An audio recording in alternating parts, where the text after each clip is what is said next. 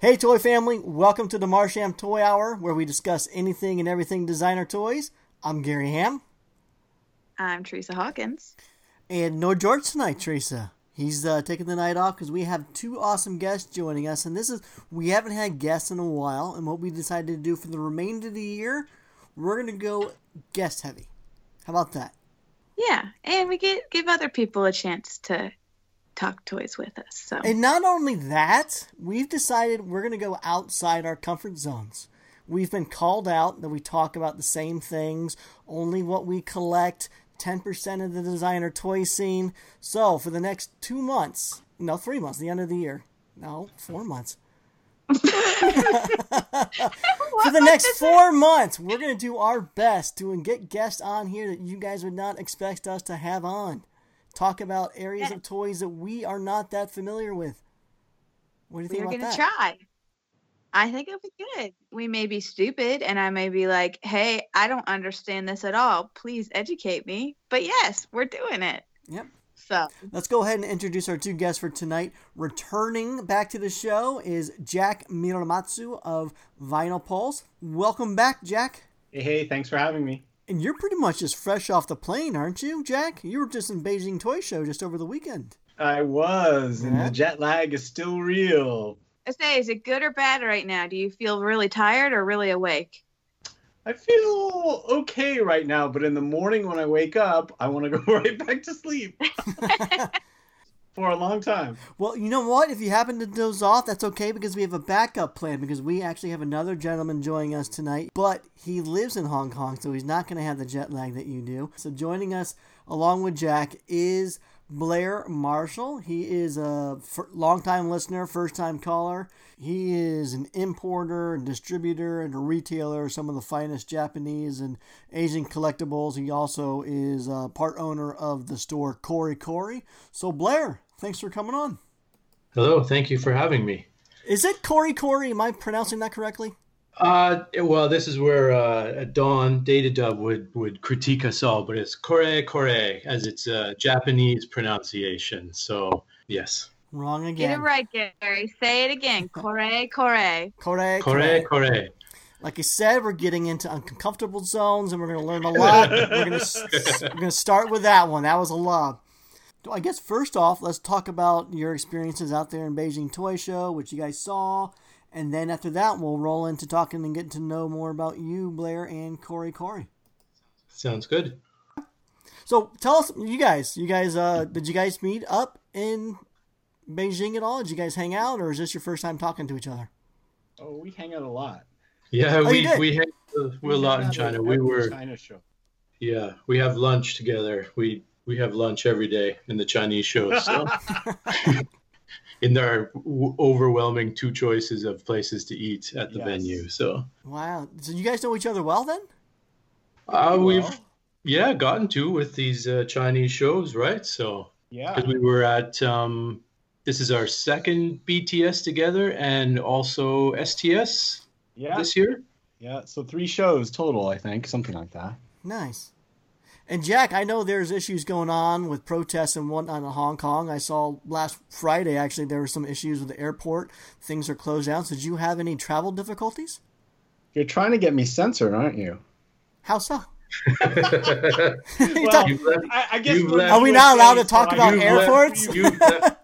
You've left now, so it's just me that has to worry, I guess. So. Yes, yeah. I was mainly more interested in how the flights were because I had a coworker go out there.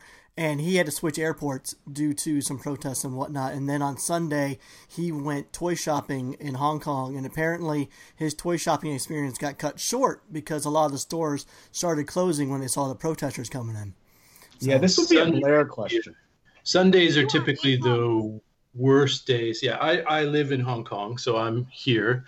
My travel to Beijing was okay. The airport protests were just 2 days before I left, so I was a little unsure of whether I would actually be able to go or not. But the Thursday I went to Beijing was the first day it was fairly back to normal at the airport. There was some enhanced security. Only passengers are allowed into the terminal. You have to show a boarding pass just to get into the building currently.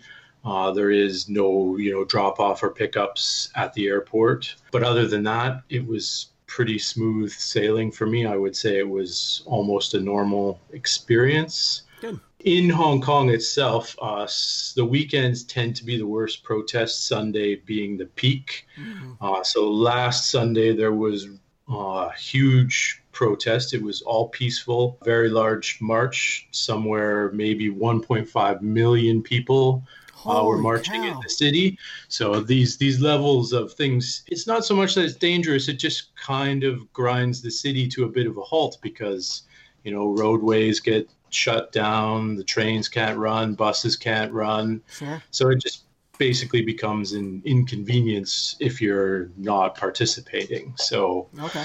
But otherwise, after the previous airport incident, it has been pretty calm for the last 8-9 days. So there hasn't really been any progress, but there hasn't been anything worse as well. All right. Well, good to hear.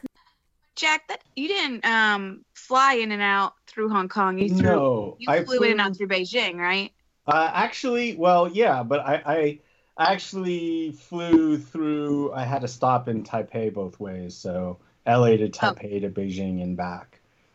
Yeah. Okay, so you did not actually go. No, through. I didn't go through Hong Kong this time.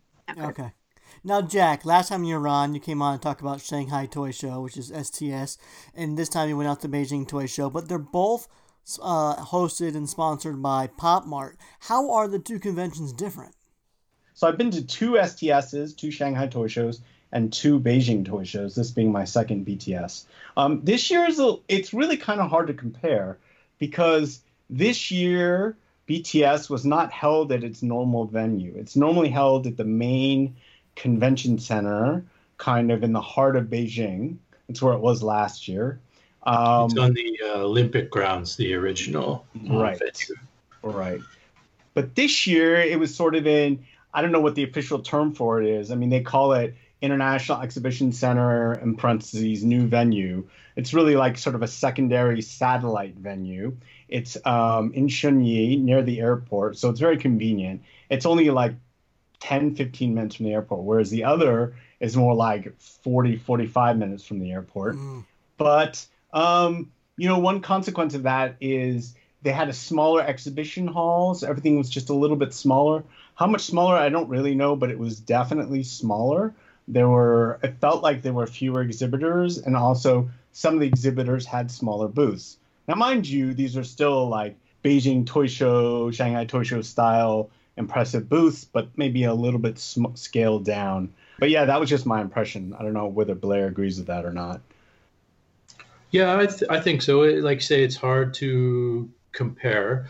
We should interject that I think the reason they moved venues this year is October 1st is National Day in China. Yes.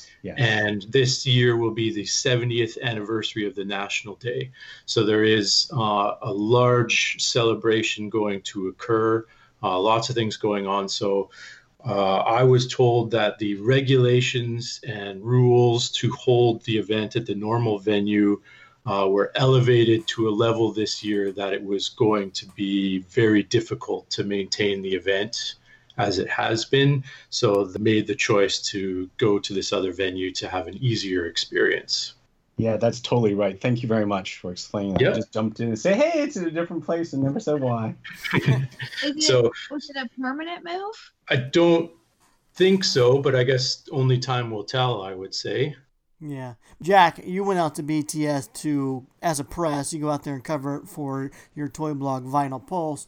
And Blair, what do you go out there for? Do you go out there as mainly a collector, or are you going out there as networking and retailer and all that other stuff? It's multiple reasons. I go because it's easy to go because it's, a 3-hour flight and not too hard to get to. I do go for networking. One of the things that Kore does is try to bring Asian product into the Western markets, the UK, EU, US. So I'm always there talking to the brands I deal with, looking for new brands, new products. I'm there to see what the trends are, what's popular, what's not popular. And I did bring a little bit of Western product that I piggybacked onto the Adfuncher booth, who was hosting me this time. Nice. Okay. You know, when I swing by your booth at 5 Points Fest and DesignerCon, actually the first time I ever discovered Corey and talked to yourself was, I think, DesignerCon 2017. You were actually, I want to say you're probably my first booth. I ran there to get your Popsicle Monster exclusive. Right, yes. Teresa, what was that other, I don't have it in front of me, so I can't think of the description. Might have been the Demu World exclusive we had then. No. You had a Demo World exclusive? Yes. I had it was a run of 20 beach painted Demo World exclusive that year. So actually going down in history is probably one of the rarest they've done. So. Oh man. God, I'm pained right now. I'm about to hang up and go cry. But what was it that you and I picked up the exact same thing at the booth? It was the fish with the bathing in no, it was pool inner tube around his waist. Oh right, the Chino Lamb piece. Yes, Chino Lamb. That's right. The red U. That's yes. It. Thank you. Yes. Mm-hmm. Yeah, you're right. You actually, that was one of the first booths that you went to. Yeah, you ran there messaging me, and I was like, yes. We were both trying to text and figure out how to help each other out. I'll never forget. So I'm at that booth. So much good stuff. I did not have enough cash for it, and Blair right away instantly recognized just the sheer panic on my face when he realized I couldn't pay for everything. And he was nice enough to say, "If I'll set these behind, I'll reserve these behind the booth. Just promise to come back for them," and I did. And thank you so much, Blair, for doing that for me. Yeah, no problem. That was my first U.S. show. That one, DCon 2017. So. Oh, okay. Really? Because you moved to Hong Kong in what, 2016? Is that when Corey started? Gary, you're jumping a bit. We didn't finish back to BTS. Let's turn on the nav system again. Yeah, well, I do want to come back to this stuff for sure. So, we've talked a lot about, I think, both STS and BTS and, different news we saw and things that kind of caught our eye as news was flowing in. But I'm kind of curious, since you all were there and strolling through all the aisles and such, and we kind of see what bubbles up between, blogs and artists we follow. I want to know, when you were walking around, because I feel like, we're all familiar with toys to the point where, you start to see a lot of similarities between stuff. But did you have oh shit, that's really cool, that's really new and different moment at BTS? Don't everyone talk at once. You're talking over each other. I guess that maybe is speaking a bit to the answer, perhaps. But no, nothing new and crazy. I don't think there was anything super new. I find that the Chinese crowd kind of is a bit similar. The cute stuff is very strong and continues on. I did find one thing, and I think you posted this, Jack, in your thing, that I found quite intriguing and got good response on my Instagram as well, was foxtail, which is something I never saw before. Oh, I did post They were, again, their space theme, which of course is rampant, but they were the animals in more realistic astronaut suits. Yes. And they had a blind box series and some larger figures, right? I guess so. I only saw the larger figures. I actually didn't see the blind box. I think they sold out, so. Oh, okay. Yeah, they're cool. I know almost nothing about them. Oh, well, I know. Yeah, I wasn't able to find very, very little information as well. So, but that was something different that caught my eye and seemed to be a little bit popular. And we should maybe mention Jack took one home. I did. Yes. The Mecha Soul from Adfuncher and Clog 2, which was something quite different, I think, as well. Not so practical, though, maybe. What's this? Yeah, Jack? not practical at all. It's a 25 centimeter ball, essentially. Yeah, it's called Mecha Soul. It's like a basketball. Oh, wow. Yeah, it's basically a smiley face. It's sort of like half smiley face and half like mechanical underpinnings, kind of like his soul is mechanical. That's huge. You Yeah. took that home? I did. Is that your carry-on? No, I put it in my suitcase. The other thing that Blair isn't mentioning is, well, so one thing it would just be if, gosh, you have this like basketball-sized vinyl and take it home. But the other thing was, at least for the show, Eddie from Adventure, I guess in a moment of crazy inspiration or just nervous breakdown, decided that what he was going to do for packaging was he would get these like plastic crates, the kind that fold down, sort of accordion style flat, and you can open them up, these crates, and he would get them custom printed with so they're white crates and they say like Mechasol, Clog 2, Adventure on them. So that's the packaging. So of course I had to bring that home too. Thankfully, the weight allowance was quite a lot on the airline I flew on. Otherwise, I probably wouldn't have made it. But yeah, so that's kind of fun. Of course you had to bring the box. I just pictured George driving in his car, not having a clue what we're talking about. So when I'm scrolling through the photos, Blair, you're saying nothing shocks you anymore, but I'm going through it. I don't recognize most of this stuff, right? Like it's definitely leans cute, lots of space themed stuff, but a lot of the stuff I'm just not familiar with. And one of the things, Jack, that I saw you post on Vinyl Pulse today was a new company that I'm not familiar with. So you guys tell me if this is a new company or maybe they've been around for a while. But Lamb Toys. So Lamb Toys, have they been around a while? I'm not sure. I first ran into or was aware of Lamb Toys this April at Shanghai Toy Show. So Lamb Toys is a Chinese company.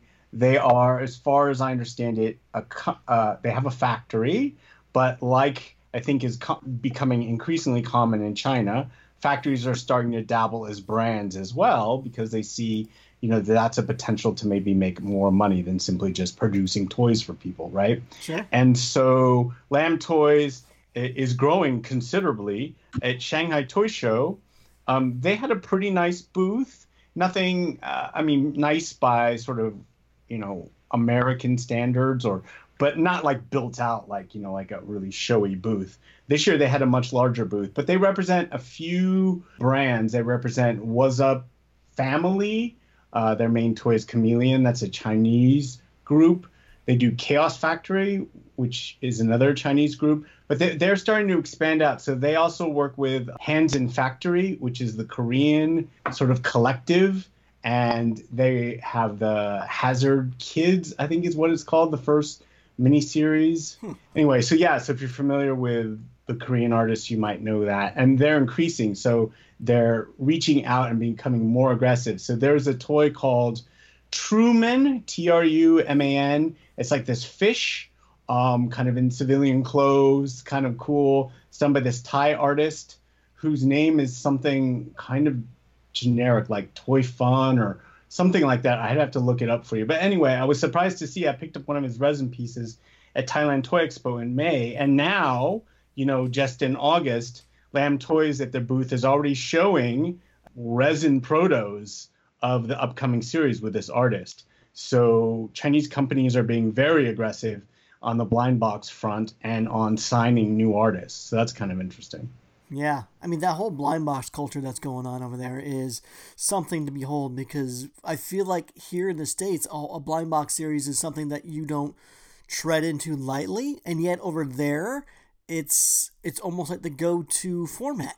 Their primary focus is on blind box. One of the things is that, and who's to know for sure, but I think it's pretty clear that blind box is a successful format in China, and so a lot of factories that's what they're really focused on. They're paying a lot of attention to. And what's interesting is that, making blind box, it sounds like, well, okay, so blind box does well, let's do it. But it's not a cheap proposition, especially when you're talking about the Chameleons are one thing because they're kind of like a platform. But a lot of the blind box that you see being made now, each figure is basically a different sculpt, right? Mm-hmm. And you see like typically there's 10 to 12 in a series, and there's a company, and I don't know why I didn't think about this before. They have a fairly, to me, generic name, starts with an M. I will research it and maybe get back to you. And you can, I don't know, post it on the Facebook group or something. But there was a company that had a booth that was pretty amazing in the sense that They had a few blind box series that they were releasing. There was nothing. They were very cute, not surprisingly. There was nothing, terribly outstanding or stood out to me about them, other than the fact that behind the stuff that they were selling, they had rows and rows of prototypes of new blind box series. And we're talking like 12 series. Holy. And they're all like, for the most part, there were some that were a little same character, just different colors or something. For the most part, they were all unique sculpts, like 10, 12 unique sculpts per thing, per series. And it's like, wow, you guys are making all of this stuff. Okay, That's insane. So, yeah, I mean, a lot of money is being spent on blind box in China, and people are being very aggressive about finding and signing artists. That's crazy. I think to speak to the blind box thing is people need to understand the scale of the economy in China, and in this designer toy scene and world. Most of the content is still extremely low production, right? So to feed a massive market of people, something like blind boxes is the easiest way to keep that content going and have stock in hundreds of toy stores around the country, right? Versus, you do a run of even 500 soft vinyl things, which is still quite a large run. What is, if you have 200 stores, you get 2 to 3 pieces a store. That's it, right? So that's a really good point. Yeah, you have to make tens of thousands, maybe even hundreds of thousands of pieces to feed this demand in China. So, blind boxes is just the easiest way, I think, for them to go. Yeah, and they're affordable, and they take less space in people's living areas. And I mean, I think the other thing that Blair said that maybe is worth expanding on a little bit is the whole like 200 stores or 300 stores or whatever it is sounds a little ludicrous, but China is a huge market, and that seems to be the standard go-to sort of strategy. If you want to be a retail player, you need to get into the hundreds of stores quickly. That's kind of expected. We talk about runs of like 1,000 pieces. That really doesn't help a company like Pop Mart, right? If they want to sell a medium figure, they get like 1 or 2 or maybe 3 a store. It's like, great, thanks, right? Yeah.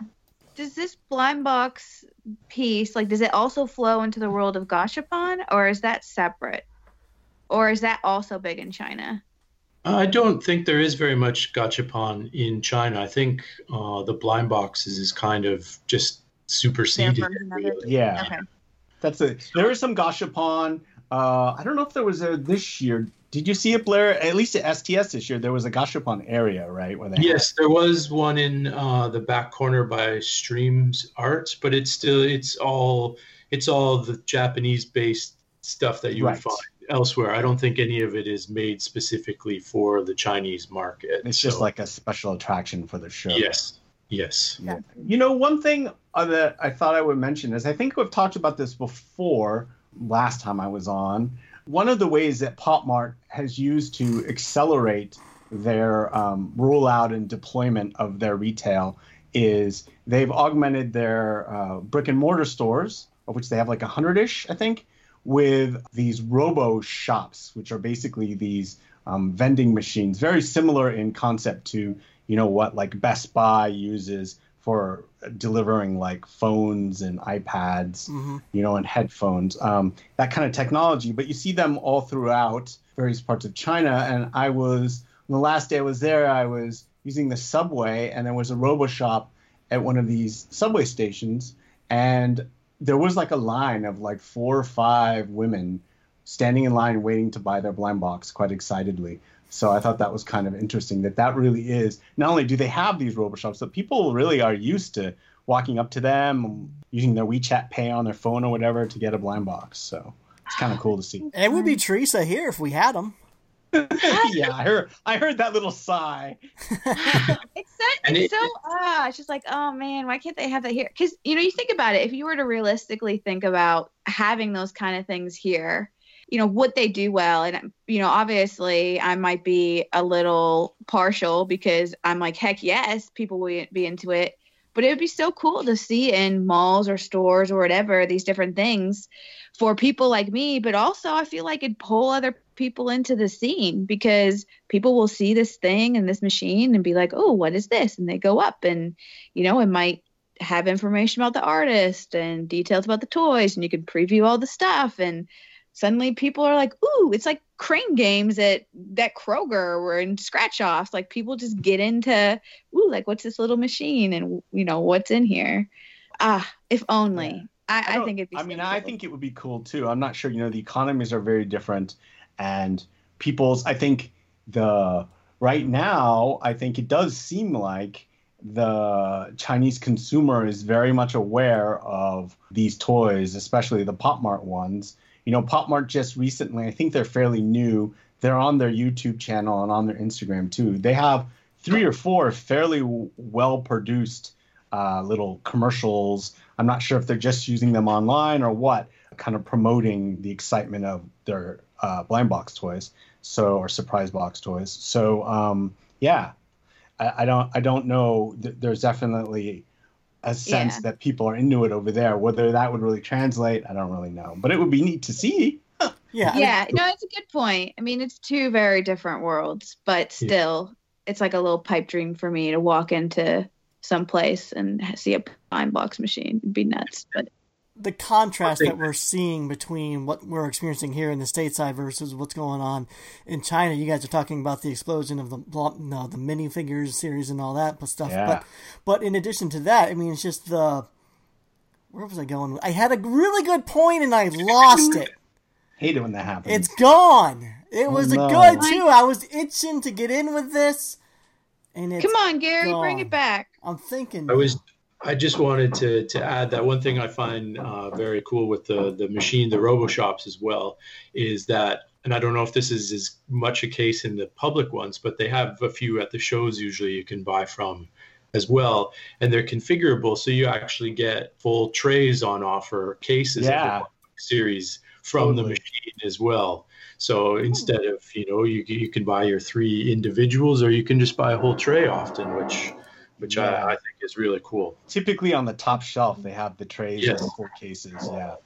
I've seen those certainly it's the case that they have it configured that way at the shows, but I'm pretty sure I've seen that at retail too, like just in a mall. They typically have a few on the top shelf. So if you want a full case of whatever it is, like the latest Pucky series, you can, tap some buttons and all of a sudden here it comes. That's pretty cool. That's so cool.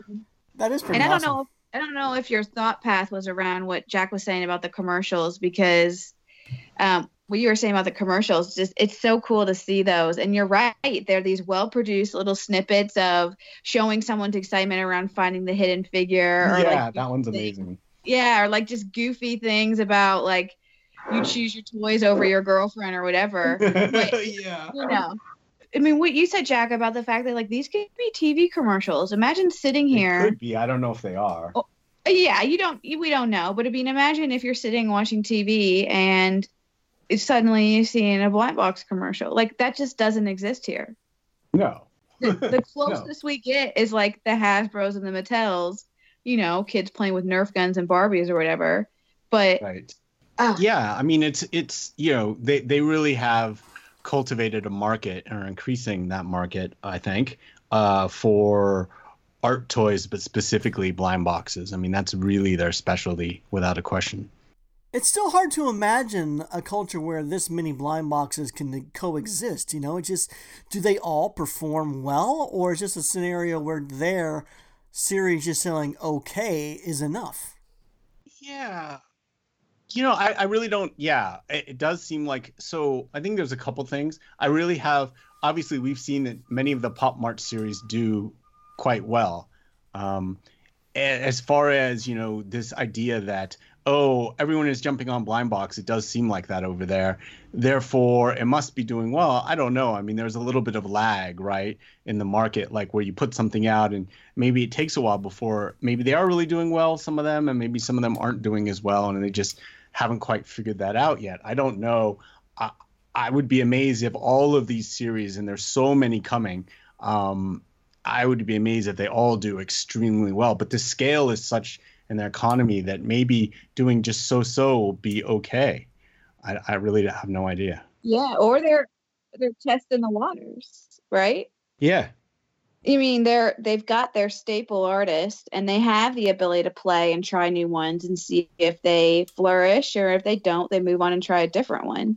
I mean, it seems like that's kind of how they do. It also seems like the collector base doesn't get fatigued as easily, because I think about how many Kenny Wong versions have been made of Molly, and then now Pucky's following that path. Yeah, and sure. I sit over here and I'm just like, I can't keep up. Like, oh my gosh. Like, I have the first Pucky series and part of the second and some of the Christmas. So I have, of 3 of the series, pieces from them. But I got to a point where I was like, I can't keep up. I got to stop. And she has at least 6, I think. It may be 7. Gosh, I don't even know. But it seems like that collector base is just like, they aren't fatigued. They don't care that they've made 20, 30, whatever variations of series off Molly. Well, you're also talking about how many million people out there. Is it 12 million people in one small little city? Yeah. At least. Yeah, at least. And, I don't know. It's hard to know about the fatigue thing. Clearly, Pop Mart believes that it's a viable strategy to essentially release, I think for their primary artists, they do try to do about 6 series a year. So, they think every 2 months is good. So I will say that, and I think they're making a lot of many of these series. I visited 2 Pop Mart stores on the last day I was there. One was fairly small and the other one was sort of a larger store. But the larger store had a decent stock of Pucky series. So it's not the case that they blow out every series right when they release it, and then when the next one comes, they don't have any more of the other. That's not true at all. But I think they're selling fairly well. So I mentioned the population a little bit, just to give you an idea of how populated China is. This is a 2017 statistic. It's almost 1.4 billion people in China. Yeah. Compared to the States, where it's 325 million. Yeah. It's a big difference. Yes. Where like Hong Kong is, they call it the Greater Bay Area, which has Hong Kong and Macau, and then some Shenzhen and Guangdong, some Chinese cities. That's quite a small area, maybe equivalent to like the UK or something, but even smaller. And that's 70 million people easily in that area. You can get to almost any one of those cities in an area, or in an hour transport-wise, right? So, now, Gary, I apologize. I cut you off at one point. You were going to ask Blair something about collectors. I was asking as a retailer. I don't know that I've ever seen Corey. You don't seem Corey. It doesn't seem like you dabble too much in the blind box field, but in your experience, does it seem like do they sell really well for you as well? They do better. Blind boxes is something I tend to often hold for events more than online, because I like to have something in a lower price point to tempt a more casual fan, perhaps at a show. Mm-hmm. Because I'm not the largest retailer, I don't get everything at the best wholesaler. I won't take always the largest quantities. So a lot of it I just buy through Hong Kong stores that I can get a slight deal at, or things, and take, a couple cases of this, a couple cases of that to shows, just to see how it goes, and if some is left over, I maybe keep them for myself or something like that, right? So it usually tends to go pretty well. The biggest problem between China also and the West is there is a difference and a lag in what people like. Just because something is super hot in China doesn't mean it's going to work elsewhere, and doesn't mean it will never work, but it might take 2 years to work is the other thing. I find the Western market's a much slower pace than the Asian market for styles and trends. Is part of the reason you moved to Hong Kong, Blair, so that you had more accessibility to get your hands on toys, or is it just a personal desire to just live there? Well, it's really it's mostly my wife's work, actually. She works in finance, and we relocated to London for her job, And then our time was up in London and we had to leave. So we looked at what opportunities were available, and Hong Kong was one. And we both wanted to live here. And for me, it seemed like a very good opportunity. So we chose to go for it. And it's worked out very well in the toy world for me. So. Oh, cool. But you all, I mean, you can get along pretty well as far as signage and language barriers and all that kind of stuff? Yes, Hong Kong is still, because it was a former British colony, English is still extremely common. So signage is usually in both languages. Everywhere, a good percentage of the population will speak or understand English. So day to day, it's not really a problem at all. Oh, nice. Mainland China is much harder, but Hong Kong is easy. So okay, cool. Well, before we jump fully into more Korea, I do want to ask one more thing, because I know we've been talking a lot about Pop Mart and the blind box side, but it did seem like there's a new thing they're delving into, or at least I don't know, maybe it's just new to me, but there was a new section at BTS. I think you filmed it, Jack, called the Pop Design Center. And it was like Pop Mart original art, but it's larger pieces, more statue type work versus the blind box. Is that a new avenue for Pop Mart? So, right. Pop Design Center, PDC, is what it's called. I think it's been around for a while now. And they did have a booth, actually, at Shanghai Toy Show. That's the first time I actually saw a booth, a PDC booth. That was in April. They had a much larger booth. Much larger at BTS. They're essentially, the way I understand it, their PDC is essentially Pop Mart's artist incubator. It isn't necessarily all larger pieces. They were showing a lot of larger pieces. The one whose name always escapes me, it's called like Coco and Bobo or something like that. Yeah. It's a blind box series as well. That artist, design, an artist come out of PDC. So some of the product has crossed over from, PDC to Pop Mart. And that is the goal. I also understand, I have been told, but I'm not 100% on this. I believe that at least some of PDC's role, in addition to kind of being an incubator and trying to foster, Chinese artists and find the next hit artist, right, for Pop Mart, is also they do internal design work on some of the series from other artists as well. I believe that's the case. Now, when we talk about the incubator, what kind of... that's a term I'm using, by the way. No, I mean, I know what you're saying, and it makes sense, but what kind of... is this like a contract situation? Are they taking students out of like art school and putting them into a development program? Like, what's the length of time spent in the Pop Mart?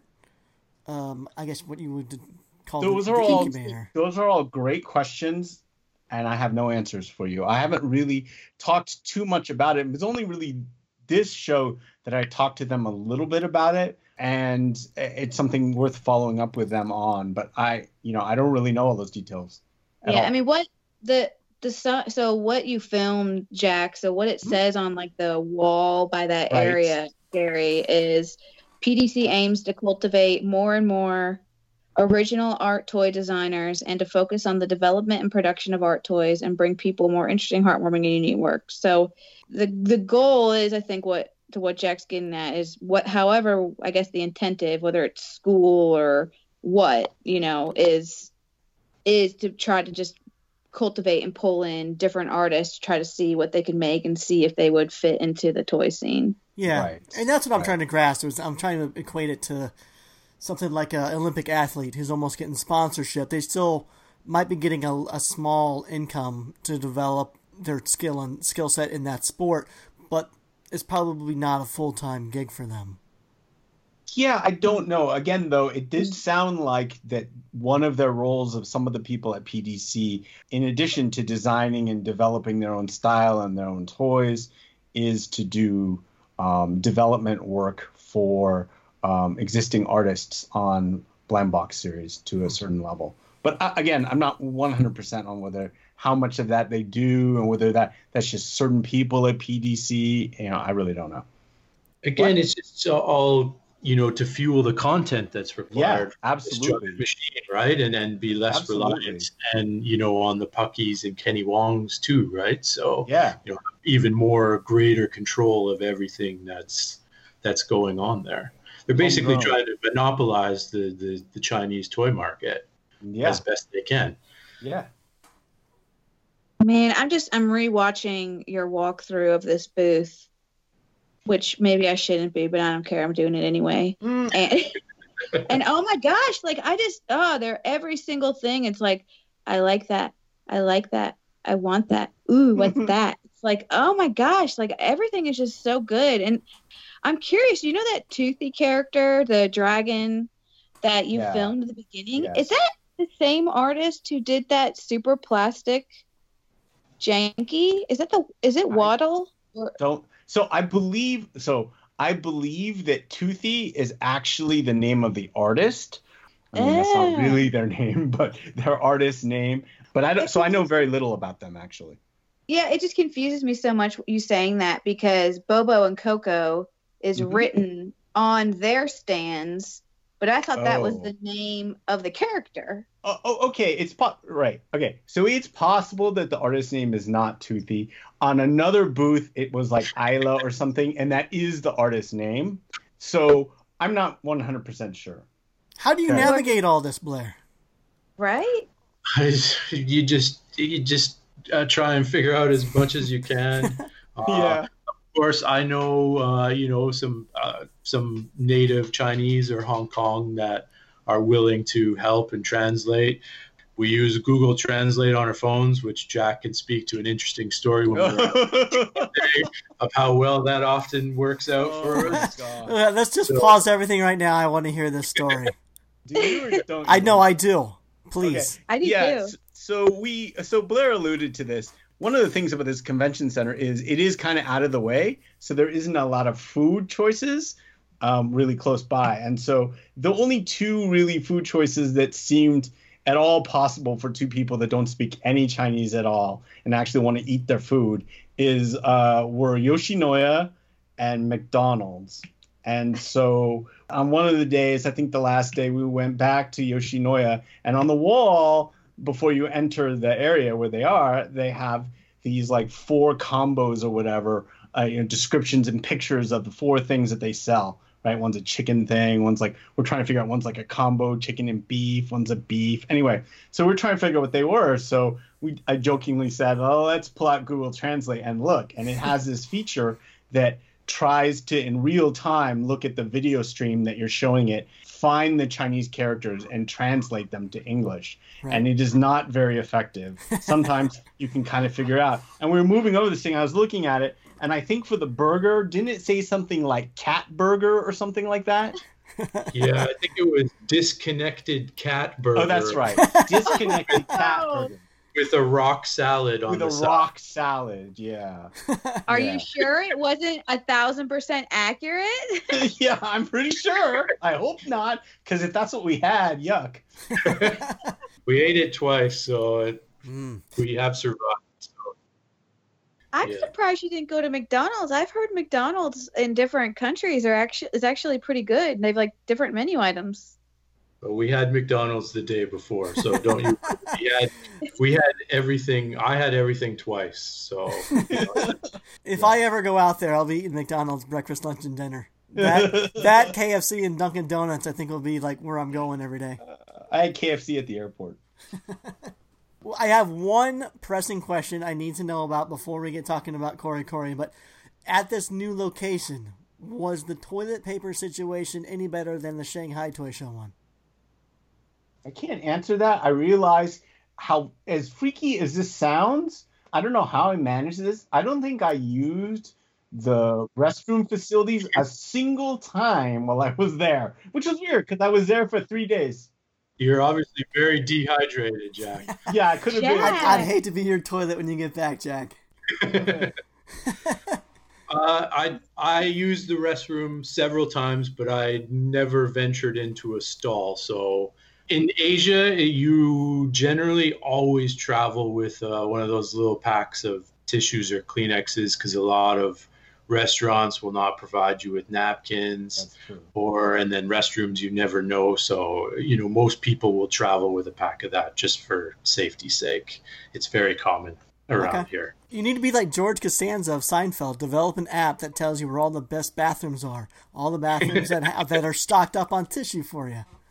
Yeah, it might be pretty light of content in this part of the world. So, all right. So, is there anything else that you guys probably talked about this stuff at nauseum when you were there? But is there anything that you feel that we should know about Beijing Toy Show, or anything you want to share about it before we move on to talking to you about Kore Kore? Gosh, I don't know. I mean, I think the only thing I would say is that, we've sort of talked about it, is that the shows are really exciting. The booth presentation is pretty amazing overall. But also, seemingly to me, there is a very distinct difference between sort of what is popular now, what is really on the mind of Chinese collectors. We kind of joke that it's sort of translucent rainbow sofubi, right? But they really like cute toys, and it's really hard to overstate that, I think.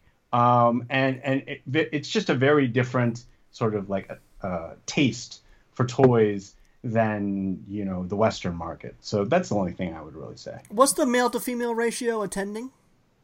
It's at least 1-to-1. Okay. Yeah. If not more female than male. Okay. One thing I know it's going through the photos, yes, you see a lot of the space theme stuff, but I also did see a lot of stuff that's very reminiscent of urban toys. A lot of stuff seemed to be related to shoe designs and having a shoe culture into the toy designs there. Is that becoming more popular, or is that a trend that's always been going on?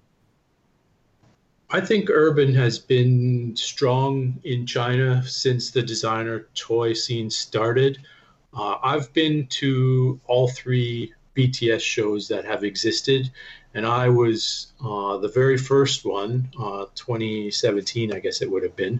I was actually quite surprised by how much urban content there was at that show. It maybe is down a little bit now as the cute trend has picked up, but I would say the urban style is probably the second most common theme in China. The sneaker culture, hype culture, all that stuff is very popular in China as well.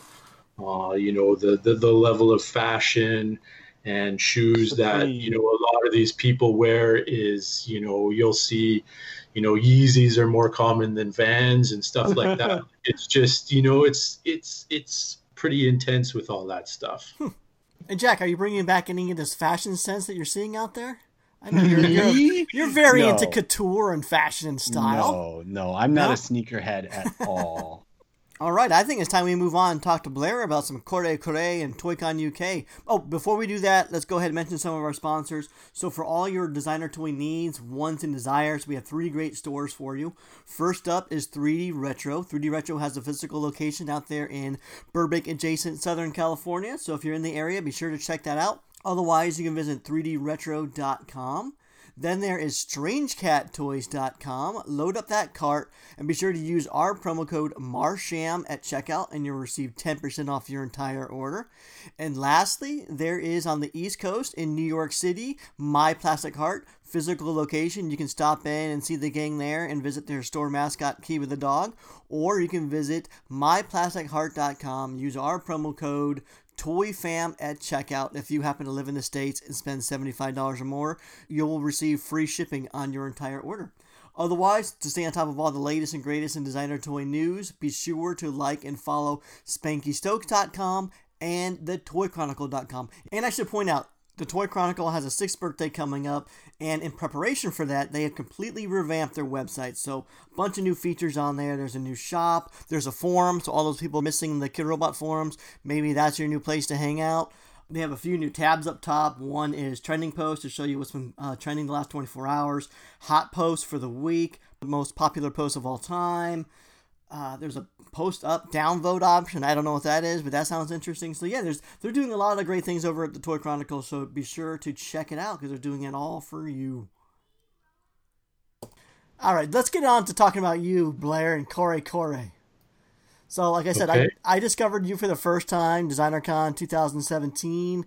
I did run to your booth first because I was looking forward to the Popsicle Monster exclusive colorway that you had. Yes, the Rocket Pop. Gary, The Rocket Pop, You're that's ki- it. You're Yes. killing me. It's Popsicle Mon, not Yeah. Popsicle Monster. Yeah. Oh, they just made that short. It's Popsicle Monster. They just shortened No, it. it's Popsicle Mon. Oh, I think geez. it's Popsicle Popsicle Mon. Mon. Yeah. You're Yeah, killing she's me. right. Teresa is right. Yes. She's Don't always add the right. stir. Don't be fancy and try to think it's like a shortened thing. It's Popsicle Mon. All You're right, so killing me. anyways, I ran there, I picked that up, and I picked up the Red U. Awesome pickups. But every time I visit your booth, whether it's a 5 Points Fest or a Designer Con, almost everything on your table is just so outlandish to me. Stuff I've never seen before. So thank you for bringing that over for us stateside collectors. But what is Kore Kore? Are you mainly kind of like a shopper for other collectors, or do you just go out to these conventions and stock up on stuff that you think collectors are going to want to buy, or is it both? It's a bit of everything. Kore Kore was originally founded. I have a business partner, Ben Hart, based in London, and we started Kore Kore in London with the goal of trying to make it easier for UK, EU customers to get soft vinyl products in that market.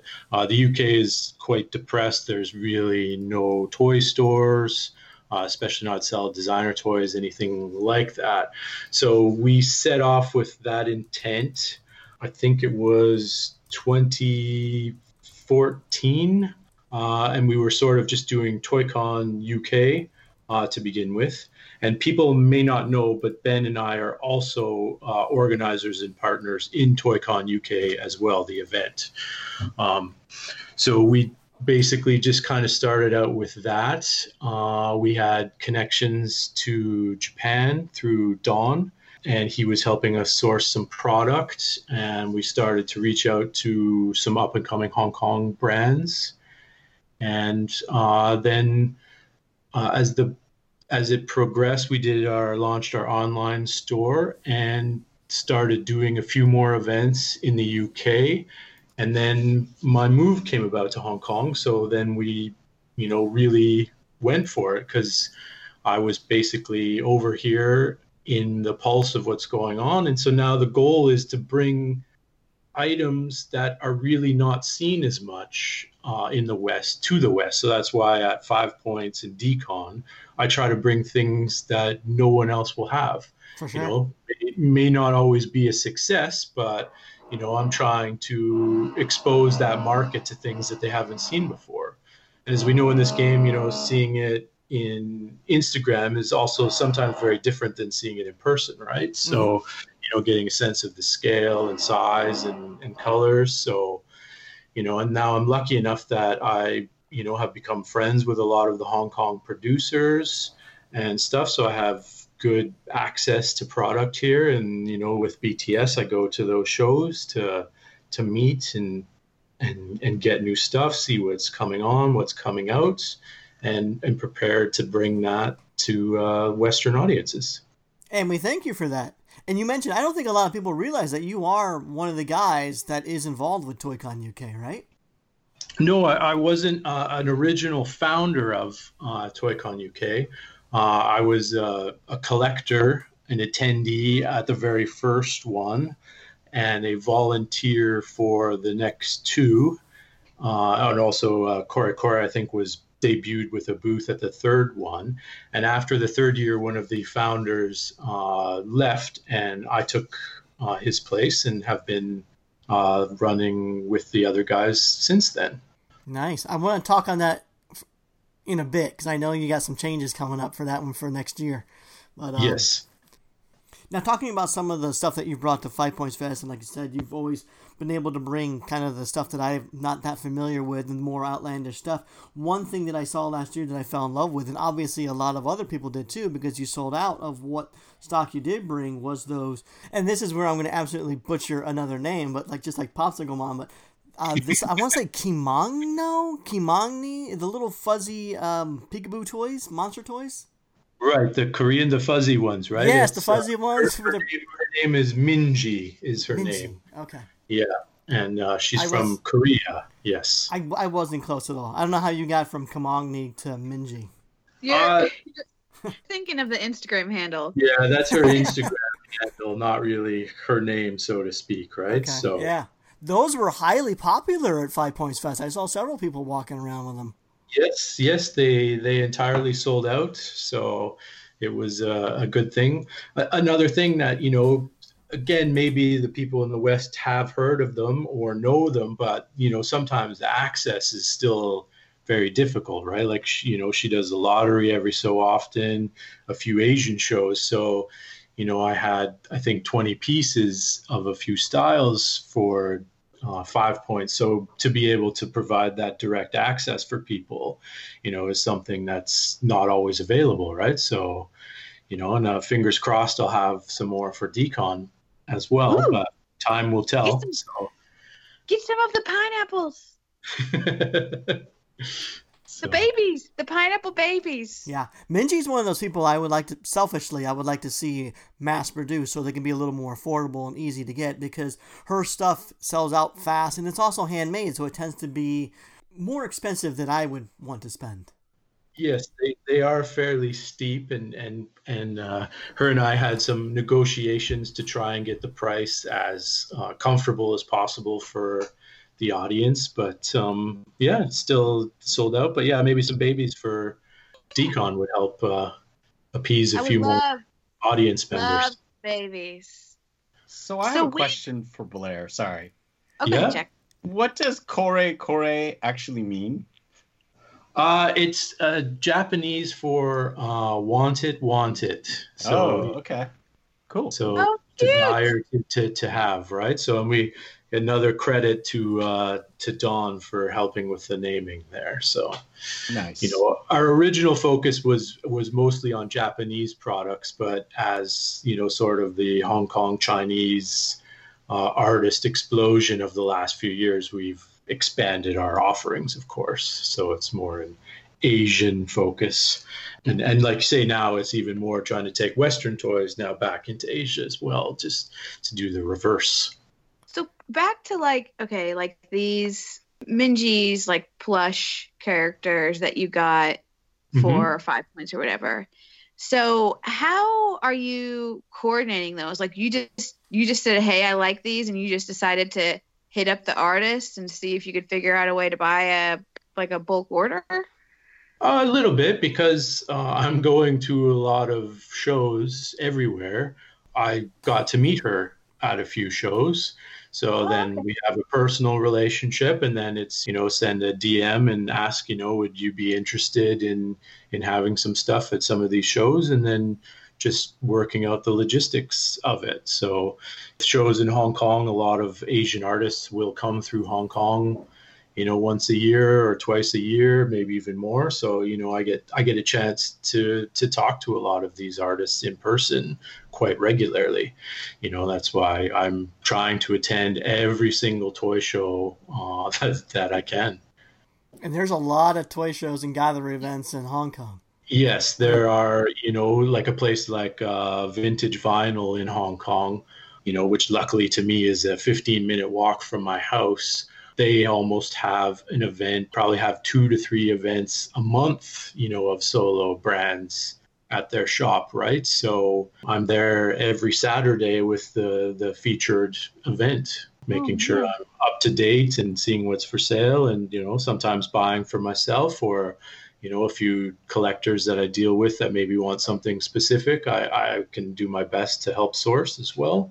Things don't always make it into the shop, if it's a one-off or a rare item, but sometimes I can help still get it. It's just like, for those not familiar, Hong Kong is the mecca for toy enthusiasts, and it seems like on the weekly, it does seem like there's some sort of event, convention, gallery show. So how many shows do you think you probably attend in the year? It's hard to say. Probably, maybe 30 or so, at least. Okay. I thought you were going to say hundreds. No, I don't think so, because I would say on average it's maybe not usually more than one a week, I would say. So it's, and sometimes, not always, right? But I'm in the future here, so it's already Friday for me. So tomorrow, Saturday, I'm going to an art gallery which has a bear brick and print release in the morning that I'm going to try and buy some bear bricks for my personal collection. And then Vintage Vinyl has an event in the afternoon, so then I will progress to that. So toys is full-time and life over here. So is it tricky being a retailer and a collector at the same time? Because I imagine you want to get high off your own supply, right? So when someone emails you wanting you to pick something up at a convention, you want it as well. Is that tough to negotiate? And sometimes do you keep the product for yourself? Of course, if it's something I really want, I would probably keep it. But I would usually just, at a lot of conventions, there's no chance of getting multiples really, right? So if I can only get one, then and I want it, then it would just be for me. So I wouldn't offer it. But it really depends, and the conventions, each convention's a little bit different. So it's hard to get stuff like the Chinese conventions. Back to that are quite difficult to buy at because the queues or the lines are crazy. Payment as a foreigner is quite a challenge, as everything's pretty much cashless there now. So paying with cash is not easy, and you need to be Chinese to have the apps.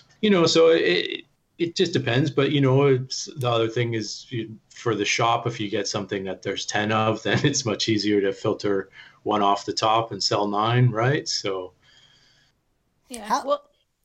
Go. Sorry. No, go. But but being in like a place like Hong Kong, I mean, I know how bad I am as a collector here at stopping myself from overbuying. How do you keep yourself from not buying every single thing you come across that you like? Because I gotta imagine the opportunity for you to get your hands on stuff is so much higher. Yeah, it's pretty much infinite, really, right? Like you can go to a toy shop every day and buy something here. It just becomes resources, really. You can't afford to buy everything, so you kind of have to pick and choose what you like the most and what you want. I guess a bit of a bonus being a shop is that you get to buy things that are not for you, so you kind of get that satisfaction of shopping, but it's not your money maybe at the end of the day, so you can sell it on. But yeah, no, the temptation is massive here. You just have to develop some self-control, or or there are times it's like, maybe I shouldn't go to the toy shop today, let's just leave it. And the other thing here is that it's a competitive market in Hong Kong, so some things are still not easy to buy. There's no waiting either, right? If you see something and you want it, you have to buy it then, because if I wait till the next day and go back, there's a very strong chance it won't be there anymore. Yeah. Teresa, you could not live there. It's oh my God, it'd be all over for you.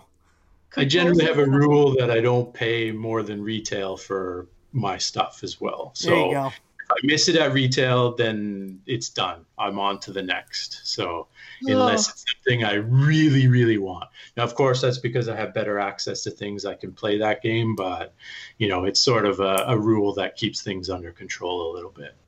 Well, and you've got a store in your back pocket, so you could just be like, oh gosh, I like that buy. And then if you have buyer's regret, you can be like, oh, I was buying that for my shop. Yeah, of course. Oh, but yeah, Gary, it'd be dangerous. When we do your Marchand Toy Hour podcast performance review, we do this. We're a corporation just like all the other big companies out there. I'm also the HR department, and I have to give Teresa and George performance reviews. And Teresa, this year for you, I would like you to as well work on some self-control. I've actually been really, really good since 5 points. Well, yeah, but that's because you got sick, you had things going on. I know it's going to ramp back up here. We got DesignerCon coming up. As the HR, Teresa, it is my job to make sure that you meet your annual goals. I'm here for you. I'm going to try. I See, I can't guarantee a thing at all, but I'll try. the retailer side, I don't want you to have self-control, right? Spend, spend, spend. So Right? See, What? you were even saying that. You conflict yourself, Mr. HR Maker, because last episode you were all, you can't stop buying, the toy economy will go down, blah, blah, blah, blah, blah. Well, the Western toy economy will slope. The Eastern toy economy sounds like it's doing fantastic. But you are a large percentage of the stateside collectors, Teresa. Oh, only 30. So, Blair, if Teresa isn't making up the percentage of all your sales, who are you selling to? I know it's primarily the UK and the stateside since you're doing imports, but does one do better than the other for you? Well, we do ship all over the world, so we get quite a variety now.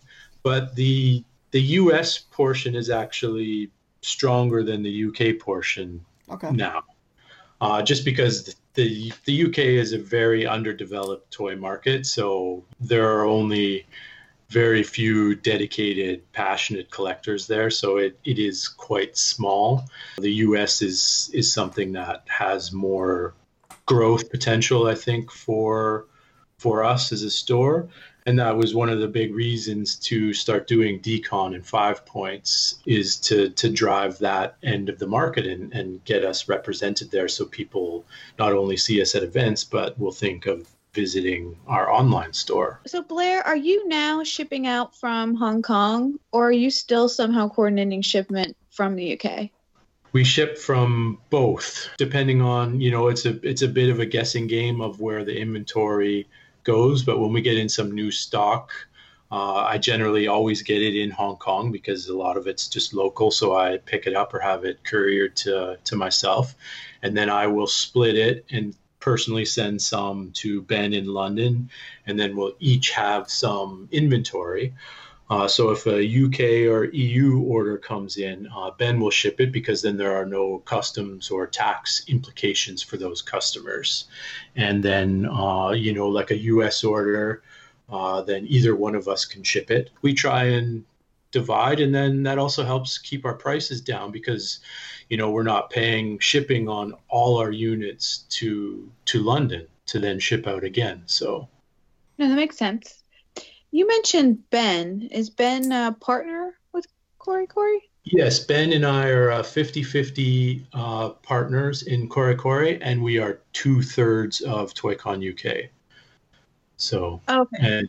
And he's in London. We actually, when I moved to London, we were both posters on the Kid Robot forums back in those glory days, and decided to meet up for a coffee when I first moved to London, and hit it off, became friends, and then sort of ventured into these business things. Ben's a very large and long-time toy collector, so he's well into everything. So that's awesome. I like hearing those relationships develop from those old forums. I know, right? Yeah, I miss some of the forums. I miss forum days. Maybe I'm of the age where forums were a big part of this stuff, but I kind of miss those days. Mm-hmm.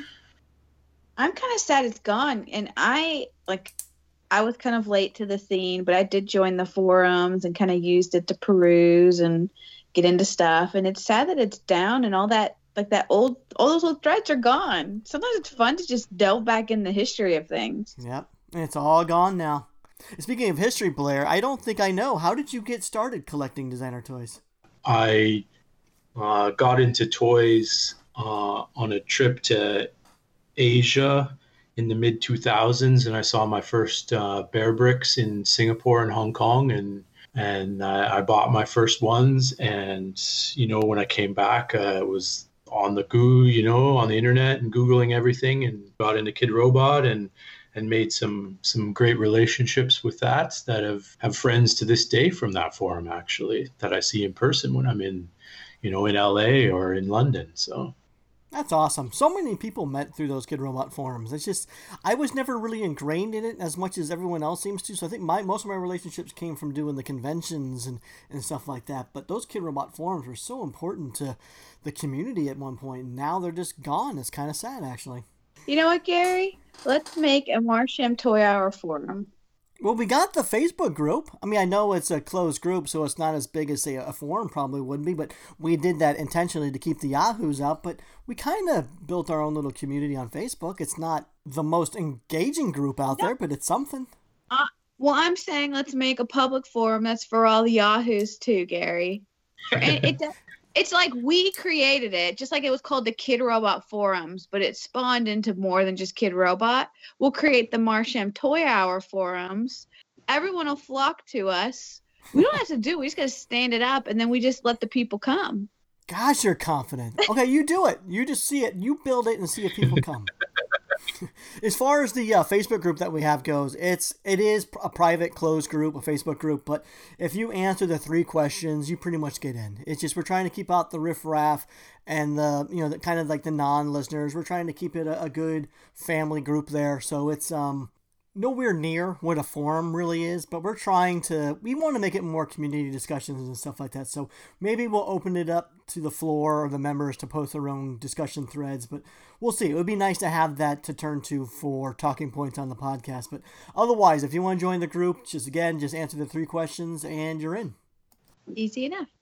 So real quick, of course, I do want to get back to the ToyCon UK thing, but I was curious since you're just more, I guess, delved into the scene, Blair, and you can answer this too, Jack, if you want. You're probably able to get a feel for like what's up and coming, maybe artists that we aren't as familiar with yet over here in the West. Do you have a favorite up and coming, Japanese or Asian artist that you feel like is worth keeping an eye on and that deserves more attention than maybe we're giving it right now? It's a tough question. Everything it really maybe gets into specific types of toys even too, whether, you're into something cute or not so cute. Of course, someone like Casing Lung and as the L word, the Labubu, is the L word. It's sort of, I did go back and listen to the Trainwreck episode in my research for this. But, that's something that still is developing in the West, but is like ridiculously popular in Asia and has been for years already. So, there is a part of it where there is just a bit of a lag, but some of it's a bit tough because the really big artists are kind of, I would say, overshadowing a lot of the market over here now. Kenny and Casing, are such huge juggernauts in Asia that they're impacting the market. So it's a bit harder to crack into the scene. And somewhere, especially like in China, they are less interested in newer stuff and just following those current trends. So to be blunt, I really don't have an answer for you right now. Is there any? That makes sense. Go ahead, Gary. Is there any Western artist that is really taking a hold of the Asia market out there? Jason Freeney seems like he's doing extremely well in Asia. Is that the case in China, or is there any other cases?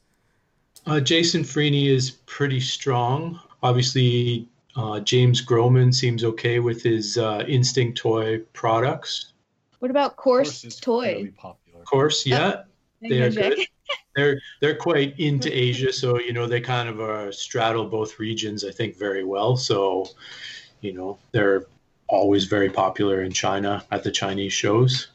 But in general, I think it was last time you were on, Jack, when you went to STS, you were saying that the Western designs and toys just don't seem to sell as well in Asia as the Asia toys here in the stateside. There is a contrast there. I think that's true. That's just based on so far what we've seen. And I think it's really a function not of where they're from, but sort of just the content, right? I mean, I think if American artists really focused on making really cute, adorable figures and pushing them in China, they would probably do fine, I would think. Yeah. And there's just not as much volume coming out of the Western artists as Asian artists either. So it just, they just don't have as much to offer over here. True. And especially, in when you're seeing 6 blind box series a year, and the volume is crazy. Even some of the minifigures, soft vinyl minifigures, I think it was the Minion Molly from STS, they released 4,000 units over the weekend of that, right? So like the volume is just staggering, right? So yeah. And then you're over there doing runs of 50, Gary. What are you trying to say, Teresa? But no, seriously, Pop Mart is the number of SKUs they're putting out in the monthly it's crazy. Especially if these are just designer toys. Yeah. I feel like an old man. I turn around and it's like I talk a lot about toys with Vincent from My Plastic Heart. I'm like, wow, there's another Seder Rory series. He's like, yeah, I know. Or there's another Pucky series. It's like, wait, what? Well, and that's just the names, right, that we've seen them kind of bubble up to the top. There's all sorts of layers, and there's other series that I'm like, I've never seen that. What artist is that? Where did that come from? And it's certainly true, yes. Yeah. I think the positive thing about the whole West versus East thing is that, Pop Mart is pulling in different artists, and some of the artists they're starting to pull in are some of the artists from the West. And when we've seen them pull in with Course Toys, I'm trying to think if there's any others, but I think there's promise there in the sense that Pop Mart might be able to help bridge that gap, and some of the artists over here that we love and kind of are familiar with, it's very possible that Pop Mart could collaborate. I mean, they just collaborated with Momiji, which is based out of the UK, and it's not something that they have been super familiar over there. So they're starting to really kind of be that bridge. They are. They're definitely very interested in expanding their reach to other markets, including the North American market. So, want to make any predictions? Could you imagine? Like, this form of question. I know this is me a question you guys don't want to answer. You're going to want to dance and pussyfoot around it, but I would like an answer from each of you. When you heard Momiji was joining Pop Mart, that seemed like the perfect pairing, right? So any other UK or stateside artists that you think would be great collaborations for Pop Mart? Oh my gosh. Thanks a lot. And you're forcing an answer, right? Yeah. I mean, you have to think. I have one. I think Dolly Oblong could work quite well. Oh, okay. That's a really good answer. Wow. That's a really good answer. There you go. Man. Oh my God, I'm dying right now. Could you imagine? Jack, you're just going to piggyback on that one, aren't you? Yeah, well, I was thinking, that's a really good answer. That's a great answer. Thinking maybe like Andrea Kang. It needs to be someone that really delves into cute, I would say. I mean, it's potentially possible that Pop Mart. So one of the things that I know that I've talked to them about is when they look to think about the U.S. market, there is a little bit of recognition that, it isn't all the same. Maybe cute isn't quite the sure win that it is in China. It isn't that way necessarily in the United States. But I think that when push comes to shove, at least for the immediate future, they're going to go with what they know, right? And what they know is cute. So I'm thinking someone along those lines. Okay. There's probably other examples as well. It's a little hard for me because unlike Teresa, I don't live on a steady diet of super cute. So. Well, let's get an answer from Teresa. Yeah. Teresa? I don't want to be put on the spot. You're on the spot. Today. You're the queen of cute. The two guys answered. This is not their specialty, and they gave me an answer.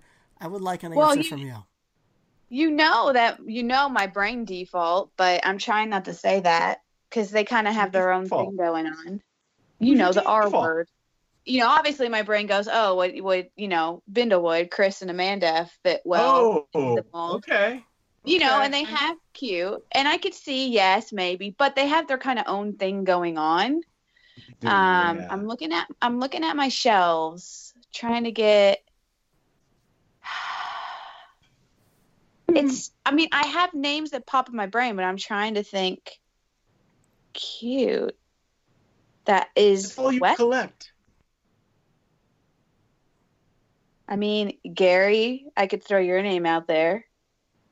But Actually, I was thinking, give Teresa a little bit more time. I was thinking that when we were talking about Western artists and cute, I was thinking that, the small Whooper Loopers, might do decently well over there. I mean, you never know until you try, but.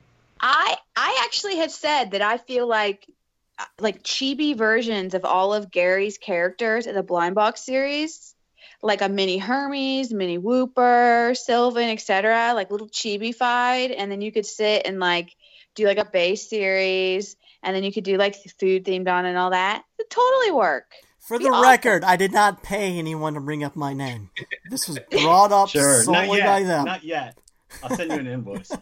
I would love to see, I don't know if it's Pop Mart, but I think I would love to see a Sad Salesman miniseries. Or a 64, or entirely 64 colors designed series. It's just, I don't know. There's a lot of people, but those are a couple that pop into my head. I was just say, I feel like you threw me in the headlights, and I'm. Yeah, I still didn't get a real answer from you. I know, because it's hard. And part of what's hard is that a lot of what I collect, and a lot of what I've collected as of late, other than Chris Reiniak and Amanda, there's not a ton of Western-based artist work that I get really into, which is kind of intriguing the more I think about it. But I guess that time is a buzzer. Time's up. Honestly, we are running against the time, and Teresa, I don't think we'll get back to you on that for another think on it, and then we'll get back to you. So, Blair, before we have maybe 10 minutes left, I want to talk to you about ToyCon UK before we wrap this up. So, okay. I did hear a rumor that you guys are moving or growing or expanding. What can you tell us about that? Yes, we're going to move venues for the first time in 6 years to a new location. We've kind of been for the last few years wanting to move. We've been, quite full on space, and some people don't like the venue that much. It's venues in London are very difficult and extremely expensive. So, the choice is limited, but the existing venue also gave us a push because they doubled our rate from last year to what it would be for 2020.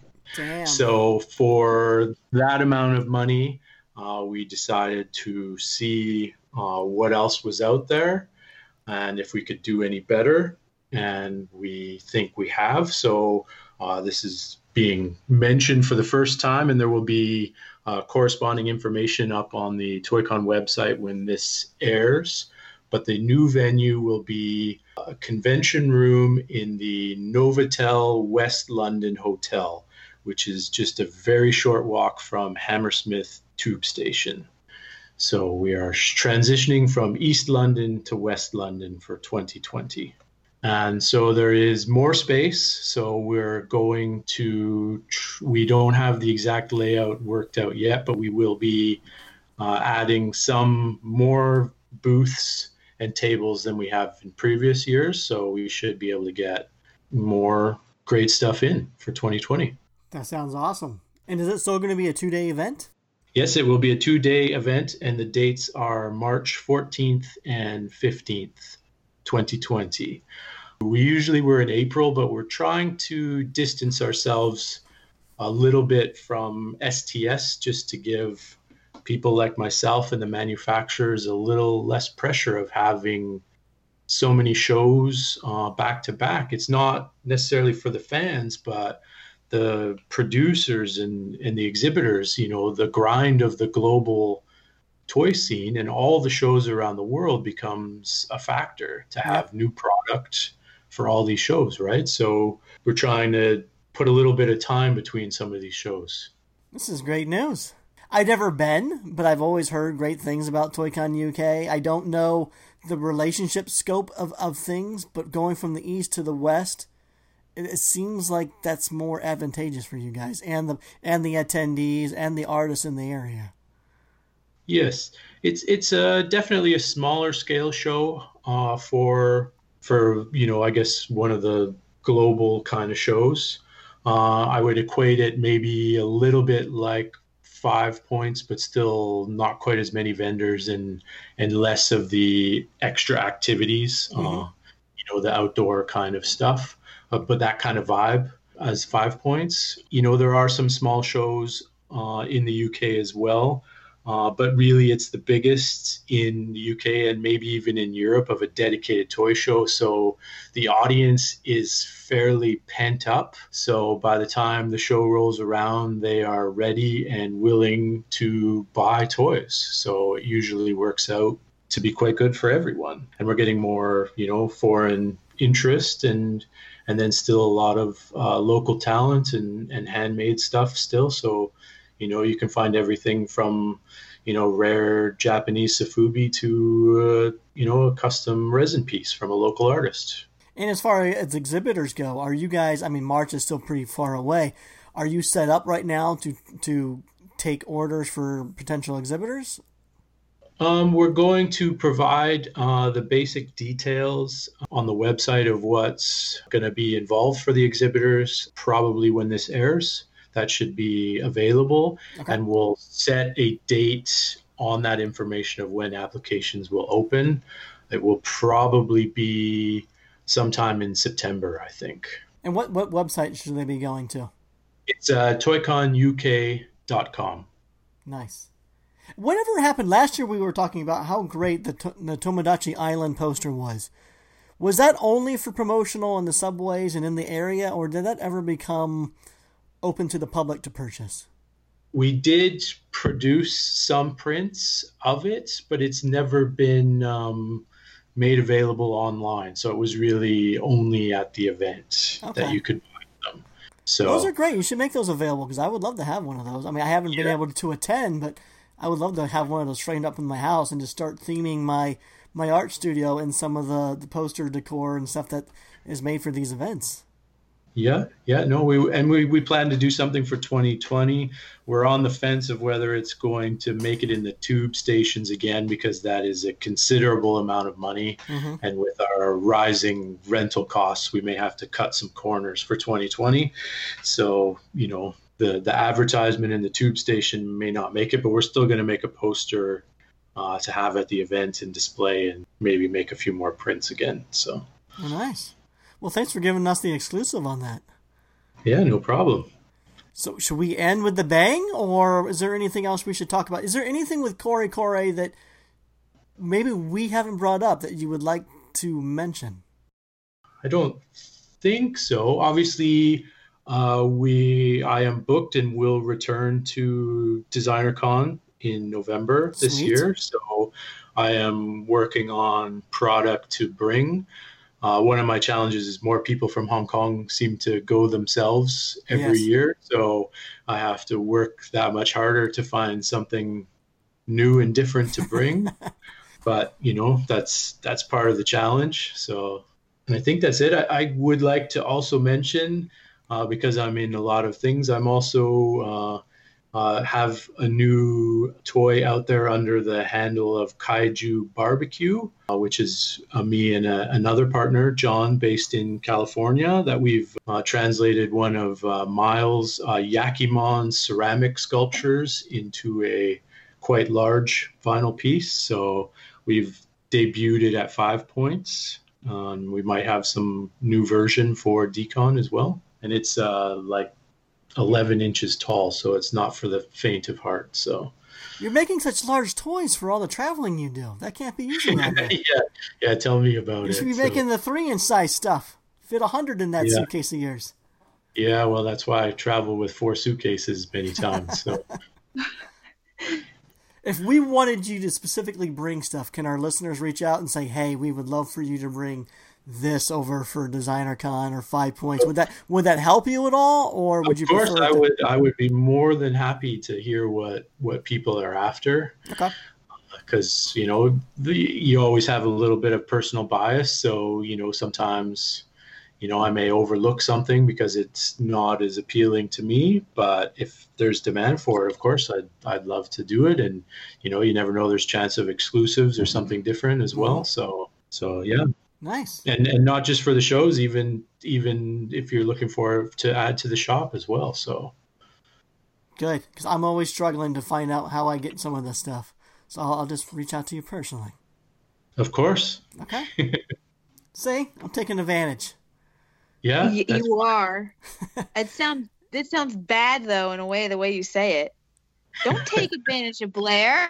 And I just want to let you know, I'm first priority, Blair. Teresa, if she ever contacts you and if we ever have competing orders, I come first. Oh, you Gary says that, but Shotgun.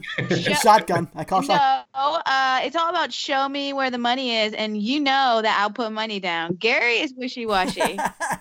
That is I true. come first. Yeah, I'll run a credit report first. So. Well, I do have great credit. It's just, if you talk to any retailer out there, they will tell you that Teresa follow-throughs the most. Gary likes to say he's going to get stuff, but when I say I'm going to get it, I want to get it. I'm going to get it. Gary's just like, oh, I like it. But you don't commit. It's true. You got to commit, Gary. It's true. But I got to say, I'm still hung up on your question. I've been of who would make a good, who from the West would fit into Pop Mart. I'm gonna have to. I'm like seriously racking my brain. I feel like I got to go research it and bring it back to another episode because the only thing that popped in my head was Treason, but that's not really a Western artist. No. Although, this isn't gonna go on the episode, right? But. And don't leave that in the episode. Edit all the crap out. If we have a strange edit, listeners, it's because we went into this deep after-hours talk that we can't release to the general public. So if there's a weird segue and it just sounds like I cut something out, it's because I did. Well, instead we just segue in and I say, good talk, everyone. Let's end this shiz. And you just cut that. There you go. Yay! That's such a smooth transition. Again, thanks very much, Blair, for joining. Blair of Corey, Jack of Vinyl Pulse. So why don't each of you take a brief moment and let our listeners know where they can find you and all your goods and all that. Blair, go first. Okay. You can find Corey at Corey UK on Instagram. So KOREUK.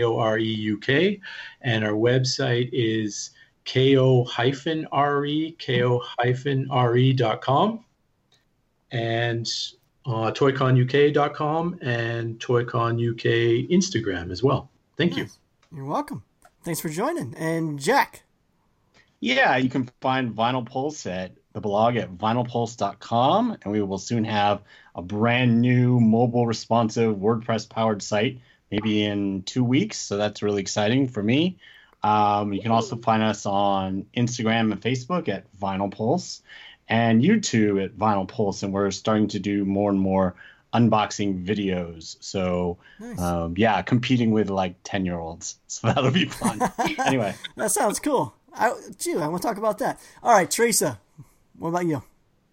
Well, first, real quick, Jack, I got to ask because my plastic heart broke my heart a little bit when they relaunched their website because all of the old, like they must have had like 10 years worth of toy history in their database. I could search for a toy and find the original retail price by finding like an old page from their site. Oh, so right. Please tell me, a collector resource.